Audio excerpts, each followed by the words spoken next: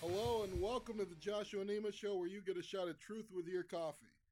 Well, today I'm very pleased. We're going to talk about a lot of different things today, so it's going to be a quick moving show. And I am pleased to have Anna back with us. Anna, how are you? Hi, Josh, and hi, everyone. I hope you're all having a wonderful day and you all are keeping safe. Yes, everybody, we need you to stay alive out there, so put that mask on, be careful, because it's not the same without you, the listeners. Now, Anna, it's been since we've talked last on this show. We've had the inauguration. We've had a lot of things going on. I don't think we talked after the Capitol was invaded there. So there's quite a lot of things we missed. Yeah, definitely. There was a lot that we missed during the time.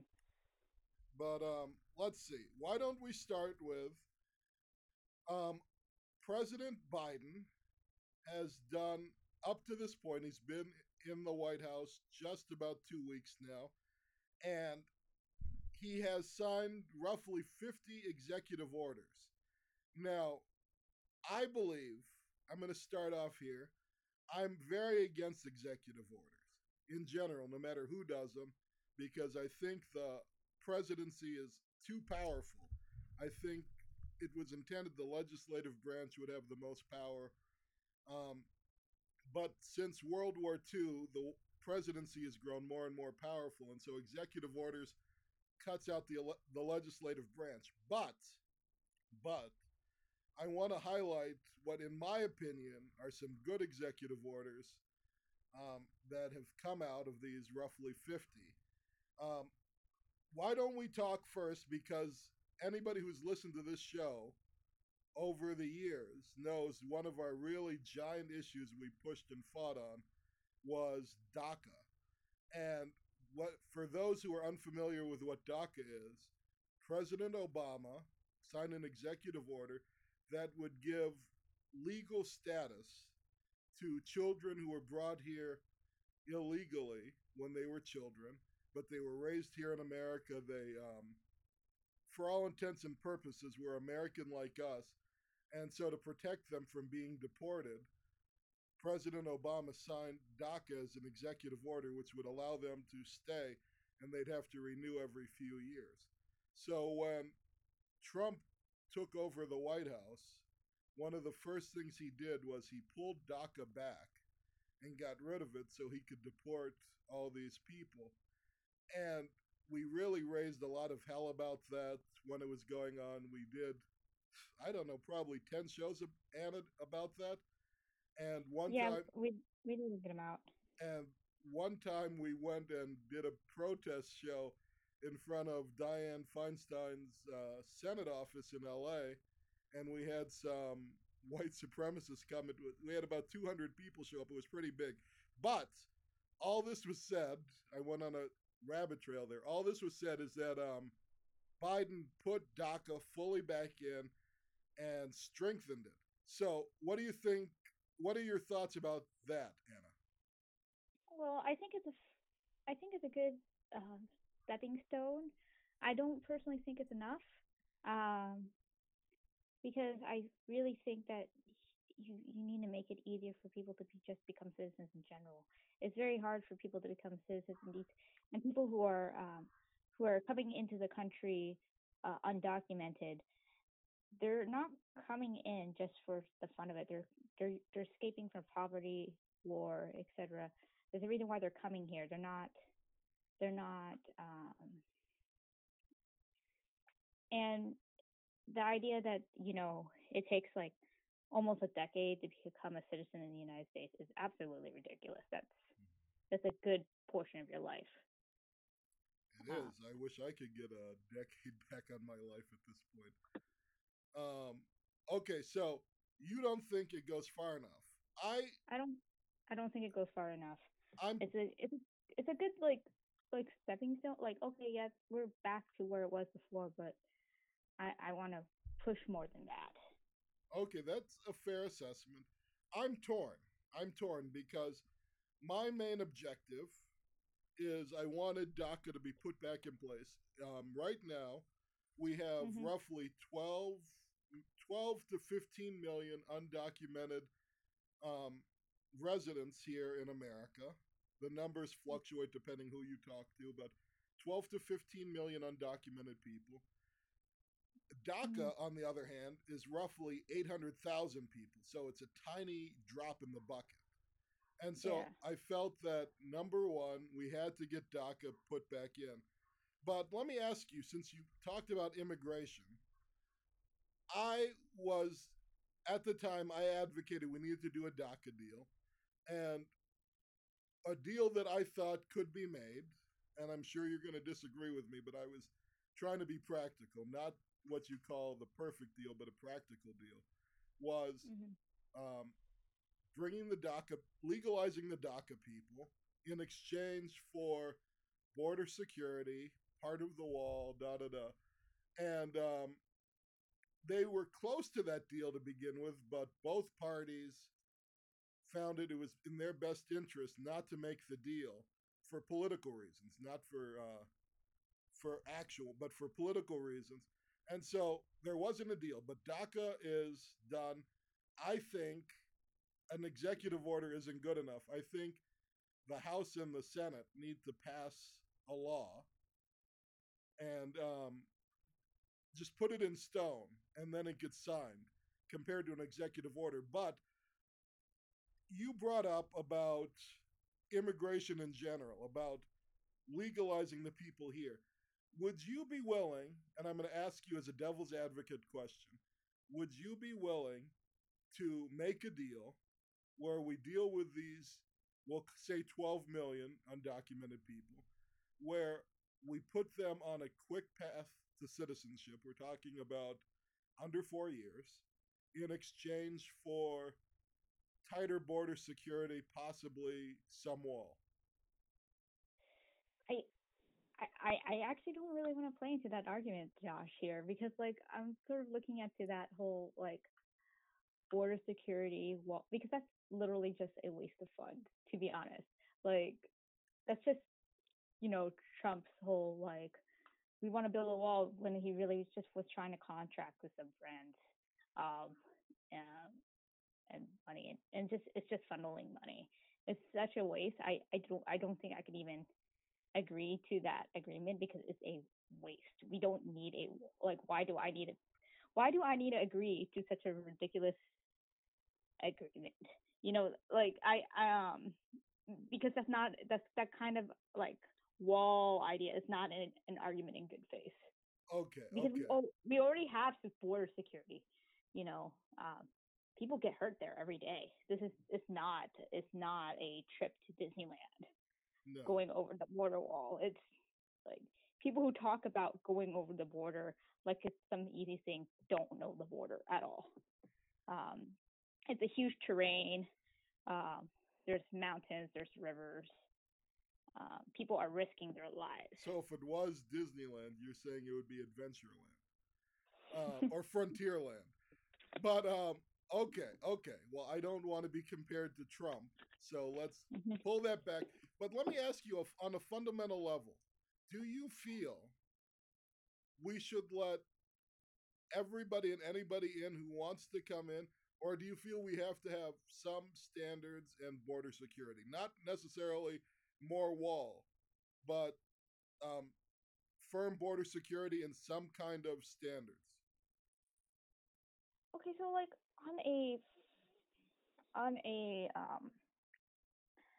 fundamental level, like we already like there's already like general like security, like for example, when you go on an airplane, you know, they know who you are and whatnot, and I guess that's fine, um, you know, because and they stop you, for example, at like certain state borders and whatnot, Mm-hmm. um, just who you are and stuff like that. And so I guess in regards to that, like just to make sure you're not a felon on the run from another country, I guess for like for something like really really bad. I guess in that regards, Okay, fine. okay. That's fine. But like I don't really have a standard in regards to. oh, you have to have this kind of job or what. Like, I don't think that, like, that's absolutely like ridiculous. I think mostly anyone should be able to travel in and out in different countries.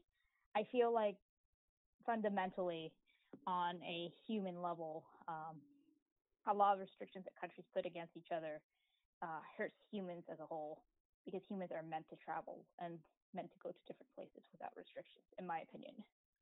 Um, I let me see, because if because going along that theory, I believe I was meant to go to Hawaii, and I need an airline ticket to get there. But uh, on a serious note, I understand your point of view. I think am slightly to the right of you on that issue. I believe we should streamline the process and make it easier for people to get in and get citizenship, but I do think we do have to have standards, not necessarily what job you have, what can you provide, but I think there has to be some form of a line, and people have to go through a process. I don't think it should take a decade. I think um, we should raise our quotas, how many people we allow in, but I do think there has to be some kind of procedure. Also, looking back, like before this whole situation, people used to go in and out of like basically a revolving door between Mexico and the United States, like specifically like migrant workers. They would come in and then work in certain seasons and then go back, to Mexico to their family and whatnot. Like these are people that are going in and out, and they're spending money here and they're spending money there. And we just have sort of like a revolving door in a way. And so, like, not everyone who's trying to get into the country is going to necessarily stay here forever. And so we have to acknowledge that, and not make it hard for them either. Um, Um, do you think I understand what you're saying? I think it makes it somewhat unfair though for those migrant workers, because when employers are hiring them, a lot of times they'll hold their legal status over their head and say, I'm going to pay you far less, or I'm not going to pay you at all after they do the work, and say, I'm going to call ICE and have you yeah. deported if you complain. So that's another reason I think we should streamline it, and so people can become documented. And Oh yeah, definitely. People should There should be documents and stuff so that like you know these these uh, these like this exploitation needs to stop. Like there needs to be oversight over that. yes, Um, um, so I'm not against that in any way. Um, like I said, I'm not against the idea of like documents, you know, because I think it's good to account for things, you know. I'm not really here like, oh no, no documents. Like I understand the idea of documents in order to protect the people who are being documented. That's my view on the documents. This is about protecting the people who are able to get documented and not be exploited by, for example, um, by the yeah, people who are taking by advantage of them. by the people who are taking advantage of them. That's correct. Okay. I think I took us down a rabbit trail. I think a few people's eyes might be glazing over. But I think it's good that we have in depth discussions on things like immigration policy. And I think we actually are closer in agreement. I'm to the right of you, but I think we have an agreement there. But all in all, we're happy that DACA is there. That was a big part of our show, and DACA is safe for right now. Now let's move on because we spent a little time there. The Mm-hmm. Muslim ban. When Trump took over, probably the first or second big thing he did, it was instantaneous almost, was putting the Muslim ban in place, which was a way to gin up his base. It was a prejudiced move, harming people coming back and forth. And it was a major deal, and it was a stain really on what America is, because simply based on someone's religion, we were saying they couldn't come in. And so Trump put that in. That was another thing that we really went to bat about. And Biden, within the first week, he rescinded the Muslim ban. What was your thoughts on that, Anna? Well, I'm glad that the ban is lifted up. That was a ridiculous ban. Not very surprising from Trump, and not surprising on the countries that he did ban because he purposely like did not choose, for example, like Saudi Arabia. He specifically aimed at countries where he does not have like Business personal interests, business interests. That's correct. where he doesn't get Um, money in his pocket, so he doesn't. Okay. Uh, and so what we were saying the Saudi Arabia and these other places that benefit Trump didn't end up on the Muslim ban, and the countries that do not benefit Trump were banned. So, what are your thoughts about the ban and about it being lifted? well, I'm glad it's being lifted. The ban itself was awful. Clearly, it was a personal interest ban. It was a racist ban. This ban aimed at countries that weren't in Trump's personal businesses, so it wasn't aimed at, for example, like Saudi Arabia. And you know what? Let's jump because we're. I think we could both say we're glad the ban ended, but let's jump because since Saudi Arabia is, we're talking about it now. Let's jump to another executive order. And for most people, because it's not covered in the mainstream news, um, at least here in America, but Saudi Arabia and the United Arab Emirates have been waging a humanitarian war against Yemen in a proxy fight with Iran. So they've been bombing Yemen, they've been killing civilians, women, and children, and it's been a humanitarian crisis. And the problem is, and why it matters, other than it's wrong, is that the United States has been selling them the planes, they've been selling them the bombs, they've been doing all this. And under the Trump administration, they would not stop doing it. The House and the Senate passed a law saying no more weapon sales to Saudi Arabia, and Trump vetoed it. And Biden, again in the first week, has reversed that by executive order. We are not sending them any more bombs, any more weapons, any more planes because of the humanitarian crisis in Yemen. And so this is again the third executive order. I am personally very happy about this. We should not be um, aiding people in killing others, but especially civilians. What do you think, Anna? Oh yeah, definitely. To be honest, I view the selling of weapons in general as unethical and just in general bad, especially in the context of we're selling weapons to a country that's using it to hurt innocent people and their civilians. And the You know, Saudis are human rights abusers. yeah. Um, I I don't.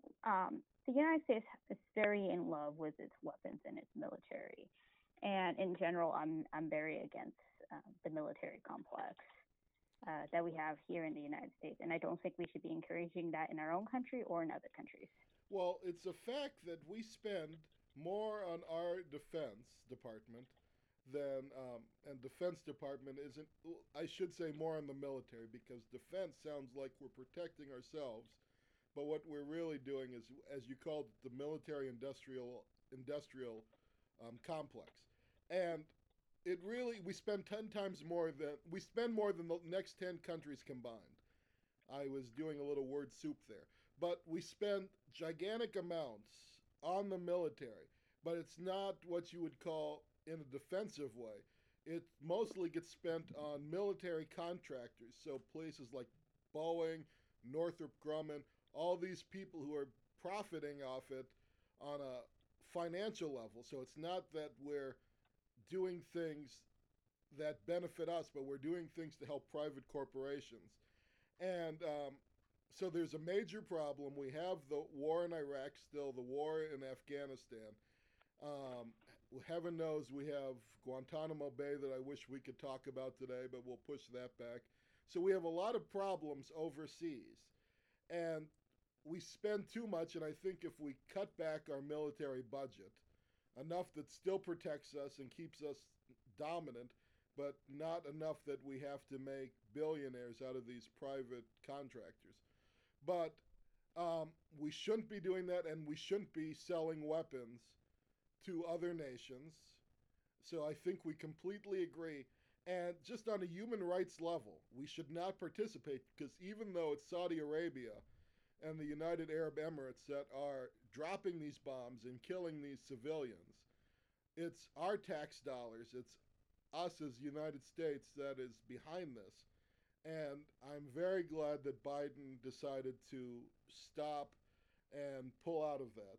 Now, let's deal with one last executive order because we're running out of time. And this was a giant one. It's another one that we really pushed, especially back in 18 in the governor and senator races here in California.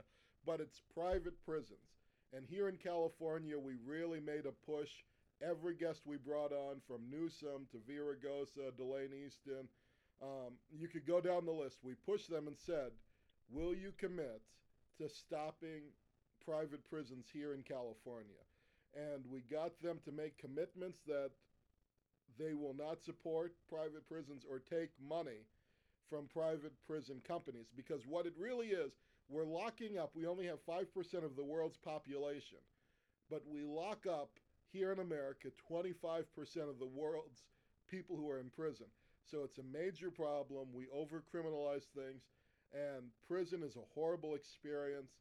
And it's it's one thing when the U.S. government has a prison, but the moment that we have private people making prisons that have different standards and everything, and we are paying them, and they're making a profit off locking up a human being, it's completely unethical. In California, in the last 2 years, 3 years now, because we're in 2021, we have phased out private prisons. We're not doing deals with them anymore. But the United States as a whole was. Biden signed an executive order that said, no more. We're not renewing our contracts with any private prisons. We're phasing them out and getting rid of them. Anna, what do you think about that? Oh yeah, I think it's a good, like earlier when I said about DACA, like it's a good stepping stone in regards to um, uh, prison reform. Like definitely we need to stop this private prisons. That shouldn't be a thing. I do think our prison system still needs major work, and I don't think this is where we should stop. But it's a good stepping stone. What do you think should be the next step in criminal justice reform if you want to go Um, beyond private prisons? well, in order to, I think we talked about this before. We need to focus on prisons being Rehabilit. rehabilitating Yes. uh, uh, people versus just punishment, because people don't deserve to be punished forever. Like especially when it comes to like um, more lower crimes. So we need to change the way we view prison. And also, in regards to that, we have to deal with why people commit crimes to begin with. Why would someone, for example, like shop shoplift or steal a car and stuff like that, and deal with fundamental issues when it comes to education and poverty and wealth redistribution in the United States. Okay, Because okay. I was with um, you on a lot of that. Um, because when you look at, for instance, like who's the people that go to jail, it's mainly people of color, people from poverty. You don't see bosses that commit wage theft getting so sent to white jail. collar crimes don't go to jail as much as what you would call petty crimes. That's correct. Okay. I agree with you there. I was with you about overcriminalization, about punishing people, overly punishing people. I'm very much against the death penalty for moral reasons and practical reasons. Where I separated from you was redistribution of wealth, I don't know that that necessarily falls under um, criminal justice reform. But as Well, someone I who, think it does because a lot of people who commit crime are doing it because they're poor. They're not doing it just for the fun of it. well, They're doing it because they're in poverty. I think there's two categories. You have we'll call them the Les Miserables type, who are stealing food to feed their family, and they get caught up in the system, and it's a horrible tragedy. So we have those people, and then we have, I would argue, the gang members. You have people who are, I hate to use the term psychopaths, but there are bad people out there who do horrible crimes. I don't think everybody should be let go, but I do feel we do need to fix a system where we do take into account people who have drug problems, who have other things, and we need to rehabilitate people. But I do believe we need jails, but I don't. I think we throw way too many people in. We overcriminalize, but Yeah. um, I think you touched on something. So we'll go back there. You were talking about education, and there is a pipeline, as they call it, the school to prison pipeline. And people who do not finish school, people who drop out, um, who are truant, if you look, people who are truant a lot end up in the criminal justice system. People who drop out in middle school, high school fall off the map. They run out of options of jobs they could get, how they make money. So you find them committing theft and doing other things, and they end up in prison. And so I do think we do education and our criminal justice system are tied hand in hand. You are exactly right. And we need to find ways to where we put funding in education, we put funding into children and youth in the early parts of their life so we steer them away from hitting prison. Because we know that once someone goes to jail, it tends to be a revolving door and they keep going back to jail. So I 100% agree with you. We need to work on the education end. We need to work on decriminalizing a lot of people, but I think we I think we are like 90% in agreement that redistribution of wealth scared the hell out of me. I don't think we should take money away from people who have earned it to But I just. don't. Here's the thing: I don't think a lot of rich people actually earn their money. Like I don't think Bezos earned his money. I think he took it from his workers. You know, these money that So you like think there's no way. Amazon ripped off their employees and 100%. I think Amazon and Walmart and these big corporations they exploit their workers and then put it in the money of these executive boards. They didn't do the labor. They're just saying. but would you argue that they had an idea and they put it into effect and they took the risk of starting a business and so they're entitled to um, a bigger cut of the pie. Now we can argue about how much of the pie they should have, but do you feel that the worker and the employer should all be equal, or do you think that the person who took the risk in the first place should um, make more? And it's just a Well, question of how that's much the more. thing. That's the thing is they didn't take the risk. Like we act like these rich people took the risk. But Bezos got like 300,000 funding, $100,000 in stock funding from his parents.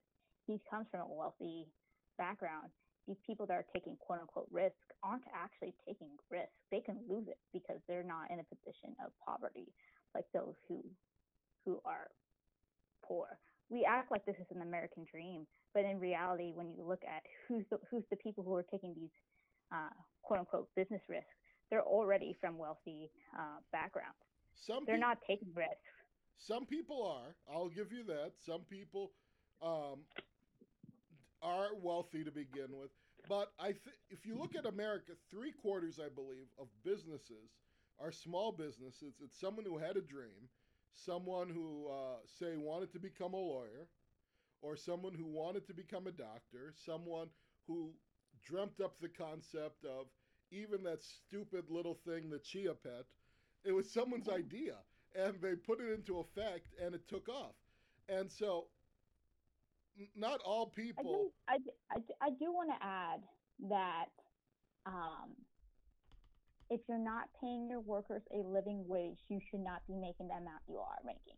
If they can't comfortably live a life, get entertained, like be able to have access to entertainment, food, water, internet, a living home, like a living place for them and their family, you shouldn't have an overabundance of money. But That's my okay, first of all, okay, here's I think we've hit a good thing here because who determines what a living wage? Well, that's a bad question because I think we know what a living wage is. You could look at what area someone lives at and how much they need. But so I don't think we're talking about a living wage, but a fair wage. Who determines what a fair wage is? Because we could see in Long Beach right now, Kroger's is shutting down 2 stores because the city of Long Beach put in a new law saying you have to pay grocery store workers an extra $4 an hour. And Kroger said, we can't afford to pay each employee an extra $4 an hour. It's going to cost us millions of dollars. And what gives a city, a state, or whoever the right, and it's an honest question, who gets to decide what a fair wage is? Because, say, here I am running this radio show. I have staff, I have a producer, I have different people, and we have contracts about how much they make. But what if all of a sudden the city that we're taping in says you have to pay your producer $80 an hour? Well, if I did that, I would go out of business because I couldn't afford that. So, when do we have it where there's a contract between an employer and an employee, and who gets to decide that they get to come in as a third party and determine how much someone has to pay someone?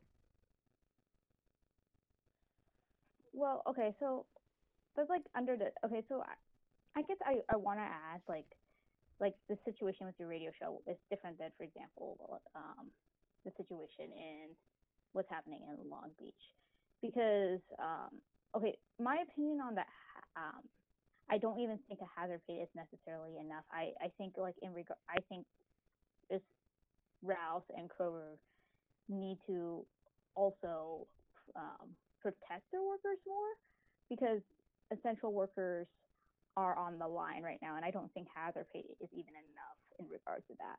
So the four But dollars isn't high enough. yeah, it's not like because it's like okay, you're getting $4 extra an hour to risk your life.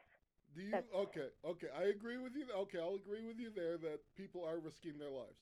So let's say, um, because when you're in the grocery union, a lot of these clerks and people, they're making 17, 18, $19 an hour. So let's round it up with hazard pay to $25 an hour. So that's not enough.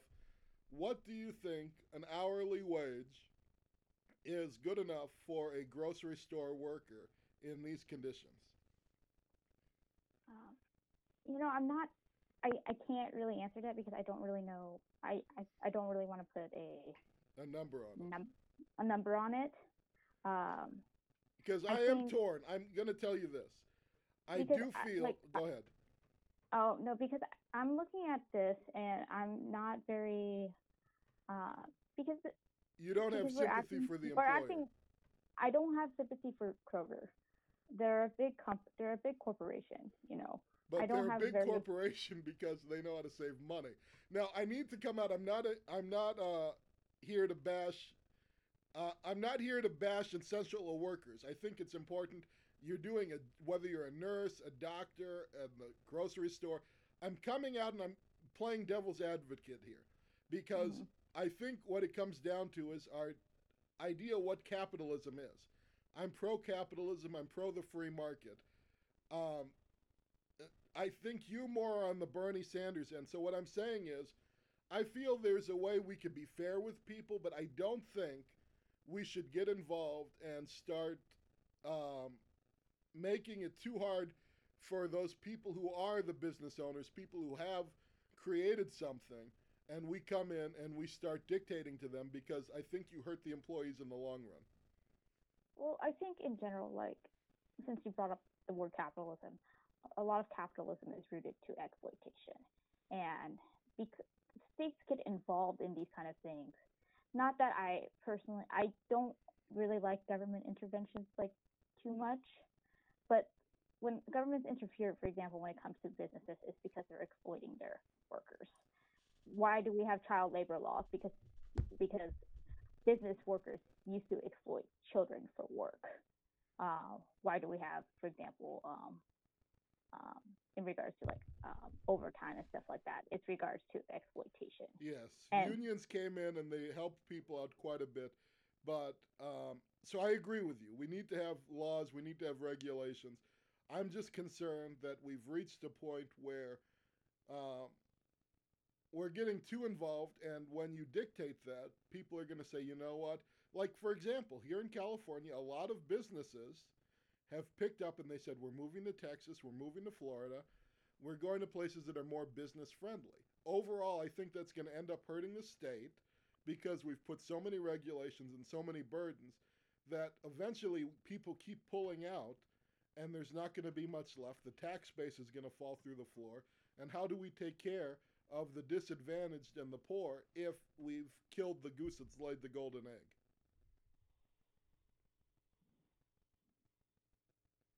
well, okay, so what like also is saying, they would have they these businesses would have probably like moved in regardless, because like even if we went like, oh, no regulations, eventually they would try to move like out of the country as well.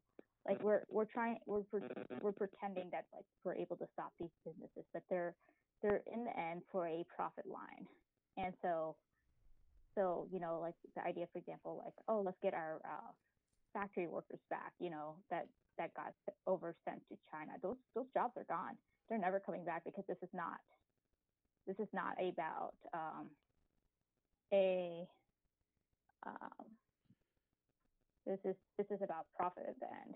Okay. So But do you think, let me ask you this, because I think we mhm. have a fundamental disagreement when it comes to the economy. Do you think, just a yes or no question, do you think the word profit and do you think the word profit is a good word or a bad word? uh, I sort of view it as a. It depends on what kind of context you're talking in, because like right now I've sort of said that in like a very like neutral but like sort of disparaging It negative leaves term. a sour taste in your mouth. Yeah, um because like, okay, like I get it. Like, here's the thing: our world is run by money, and I understand in regards to having to make a profit to live, you know to live comfortably, to have entertainment, you know to have a family, to have pets and a yard and a house. Like, I'm not here, being like, oh, you have to live in poverty for the rest of your life. That's not what I'm saying. But I'm talking about the overabundance of greed. Okay. When I'm talking about businesses looking for a profit, like, I'm talking about billions and billions of dollars that involve exploitations of workers.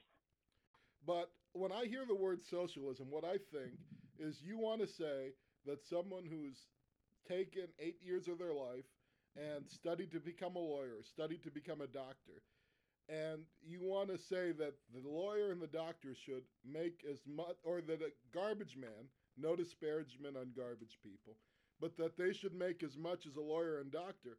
And when I hear that, I think you are killing our entrepreneurial spirit, because why would someone spend their time going to college, going to medical school, becoming a doctor, if you determine that they end up making the same amount of money as someone who collects garbage, which is a necessary job, but doesn't necessarily require the same skills.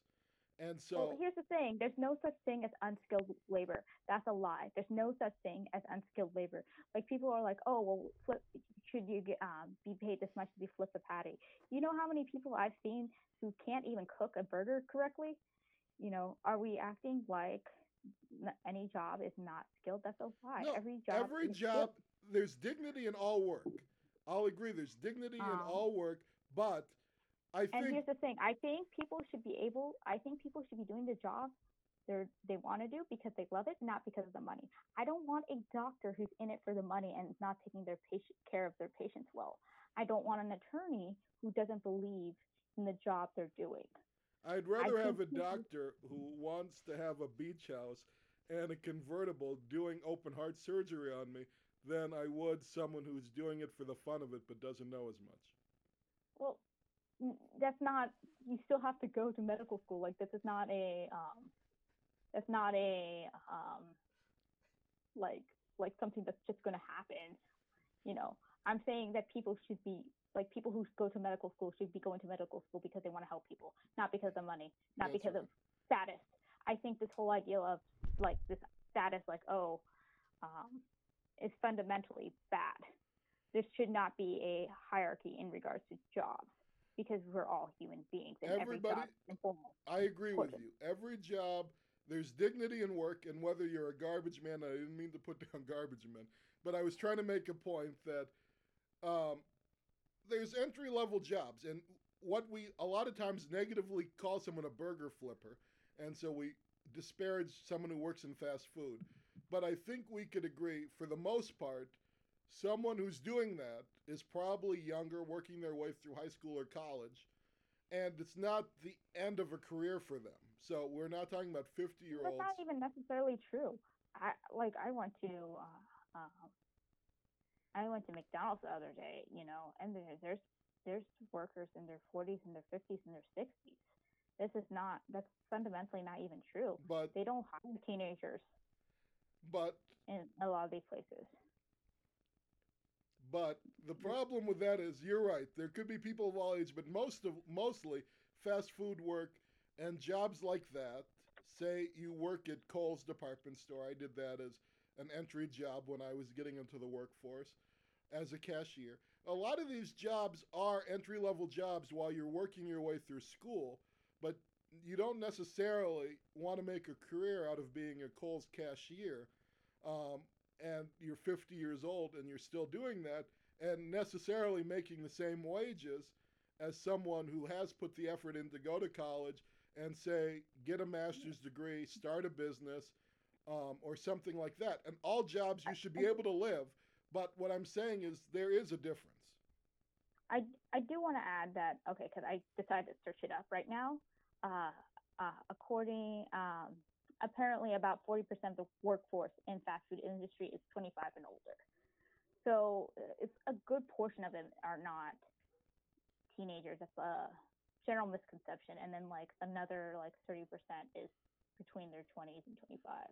So you're And telling me that if this radio show doesn't work out, I could be able to go to McDonald's. correct. I Um, hope they give me McNuggets at least. I'm uh-huh, sorry. I'm sorry. Okay. I think you and I uh-huh. have a fundamental disagreement here. I'm pro capitalism. I'm not pro um, vulture capitalism. I don't think we should do these sweetheart deals where we give Amazon these giant tax breaks and they don't pay their people good wages, or Walmart, that most people who work at Walmart are on food stamps and they're on welfare, and it's not their fault, but that because Walmart pays them so little that we as the government, our tax dollars end up paying Walmart employees food stamps and welfare. And yet we give these companies giant tax breaks and other benefits to come to town. So what we're really doing is we are subsidizing Walmart, who's not paying their people enough money. So I think we could agree, vulture capitalism, people who exploit and take advantage of their workers, that's not good. But I believe the word capitalism isn't a bad thing. I don't think profit's a bad thing. I'd love to have a house on the beach. I'd love to have an apartment in New York on Fifth Avenue overlooking Central Park. That requires a lot of money, and I hope to get to that point. So I'm not a person who demonizes wealth or money. But so Is a good thing. I okay, think fundamentally capitalism is corrupt. I so think it so if I wanted to slip you $100 bill, that you would find that offensive. I mean, I will of course take it because we live in a capitalist world. Like, are you like we live in? It's like I participate in a capitalist society. It doesn't mean I enjoy it, but I'm Well, still I would enjoy participating it in if it because I someone have to live it. I would enjoy it if someone slipped me money. But okay. I think we had a great discussion, and it took us way off the course. Um, anyway, we need to have another debate about socialism and capitalism. But I'm pro money, and just to be fair to your side, we could say that Social Security, Medicare, things like that are socialism. People like those things. So a lot of times people get spooked by the word socialism, but don't realize a lot of the things we enjoy have certain socialistic tendencies. But long live capitalism, long live the idea that you can come from nothing and come with a great idea and work your tail off and become rich. But let me ask you, because we've gone so over time, um, schools are closed, and let's try to wrap this up. Schools are closed. There's an argument: should schools be reopened or stay closed? Um, I think you and I are going to have a fundamental disagreement, but my feeling is schools, at least for elementary and middle school, must reopen. We've seen that the CDC and other medical organizations have come out and said there's not a significant risk for students to be in school, but it is actively harming them, their mental health, their physical health. We're seeing suicides go up, great cases of depression. Kids aren't necessarily getting their breakfast or their lunch that they would through school. We're seeing a lot of problems, schools being closed. The teachers' unions are demanding that they want much more pay, they want this and they want that, and they're not going to open until they get these things. Kids are being hurt by being stuck at home. Where are you on the school closure? Well, okay, we're literally in a pandemic. Of course, they're going to be hurt at home because um, because this is a depressive time. This is literally a very depressive time. You watch the news every day. You hear people dying and stuff like that. Of course, kids' depression rates are up. I don't think we should pretend. Do you feel that it's But I harming don't think, children being forced to stay home? well, of course, it's going to harm children, but it's going to harm them if they go back and then their favorite teacher died of the coronavirus. You know, are like either option is going to hurt them. This is really about taking the lesser option. So you Um, feel that. So what do you think it would take on your end to make for you to think it's safe for schools to open? Um, what is your when view? we get Be- when we get herd immunity, whether it's when when the majority of the population are vaccinated, I well, think that that's when. they're saying that could not possibly happen for another year, 2 years. How long is long enough? How far is too far to where it outweighs the risk to send kids back to school? Because the studies are showing that it is relatively safe as long as you put distance in place, you put masks on, you do different things. When does it Well, it's also the teachers, issue I because know obviously if you have um, health risks you stay home, but mhm. I don't think teachers are put in that hard of a risk to go back to school. The thing is that's not even like they are put at risk. We've seen teachers die in areas that had had like no none of these restrictions. And yeah, the CDC said like if there's heavy restrictions, but are we really going to depend on um, these local schools and states to enforce these heavy restrictions? Because especially when it comes to children that don't listen, we already have overcrowded classrooms. We already had overcrowded classrooms to begin with, and I know. lack of teachers to begin with. So this is So a I gift to teachers because teachers claim they want smaller classes. So now let's give them classes with 15 kids in the class, spread them out.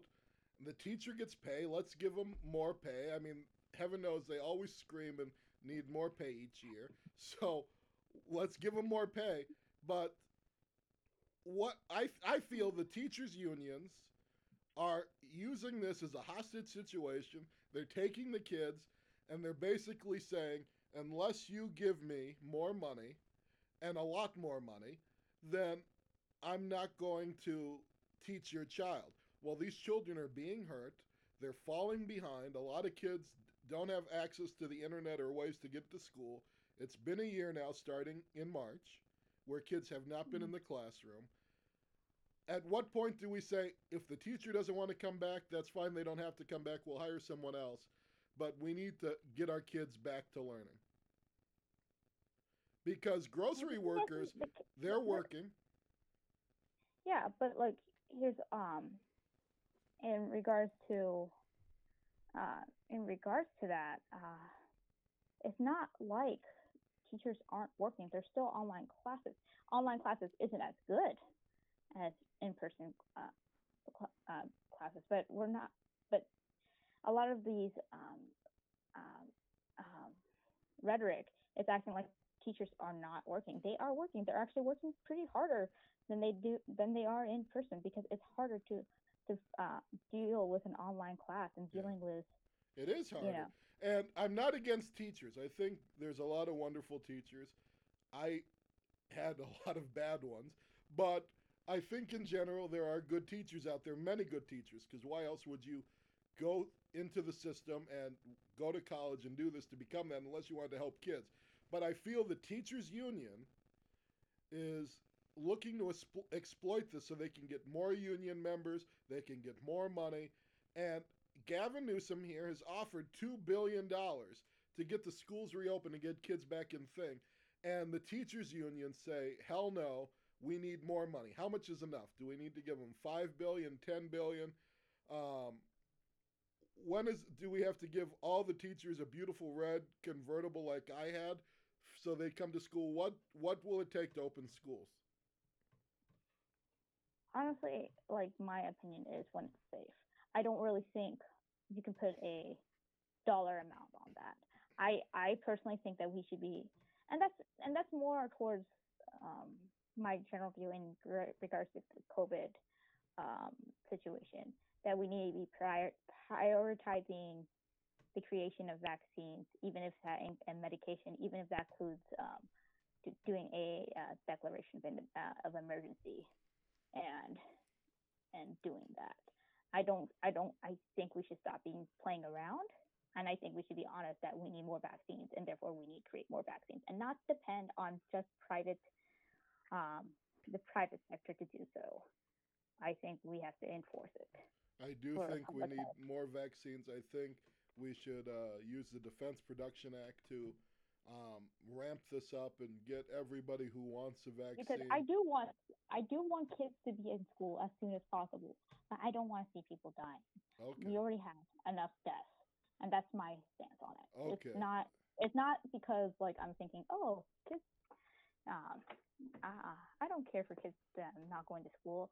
Like, of course, kids should go to school. This is not. I. This is. It's very important for kids to get social interaction, and to deal with others and to learn with in school in the classroom and interact with their teachers. It's not healthy for a child to be home all day. Like it's. I like completely agree that it's not healthy, but it's. But we're in a pandemic. okay. So I think what we've come away with is you and I both agree schools should be opened as soon as possible. You are just of the mindset that we should wait longer so teachers get vaccinated and things like that. I'm of the mindset that it's a necessary risk, that the kids' suicide rates are going up, other things are happening, kids are falling behind. And so when you have the CDC and other scientific bodies saying it's relatively safe to do so, I think we should do so because the risk outweighs the reward outweighs the risk. But If you um, could do it in a safe manner, I will be for it. But I don't trust them. I don't trust. I went to a okay, public school. Like I don't necessarily trust that the that the the safety guard that was put in this in that study. It was like a study in a classroom in Wisconsin. That's not going to apply to an inner city school. that is like you have to have it. You have to guarantee that sort of level of safety. Okay, Um, okay, so so there's issues in regards to that. okay. I You think know. we've agreed on a lot of things today. I think we've really disagreed on some key things. But Anna, we have to keep this debate going in the future. I wish we would have got more time to talk today, but we've gone so long. I want to thank you so much for coming on, and we're going to have to debate again. All right. Thanks, Josh. Thanks for having me. Okay, thank you, Anna. It's always good to have Anna on, and we disagree on a lot of things, but we agree on a lot of things. And I think that really is what America is at the end of the day. We are slightly more divided at this point than we have been in the past, but if we could have more of these honest discussions and we could come to the table with different opinions and things like that, you end up being able to find compromise. We found some compromise today. So I think if we did more of that as a country, we'd be in a better place. And I just want to clarify I'm pro teacher. I have nothing against, well, I've had some bad experiences. But in general, I'm not against teachers, but I do feel that the teachers' unions are trying to exploit the situation, and we need to get kids back in the classroom. It's going to save lives. Kids are being harmed horribly. So we need to get the schools back open, and we're going to do a show about that coming up. But with that being said, I want to again thank you guys for listening. Your calls, your emails, your all the ways you communicate with us. I value it. I read all of them. Some are nicer than others, but keep it coming in. Keep tuning in, and until next week, live long and prosper.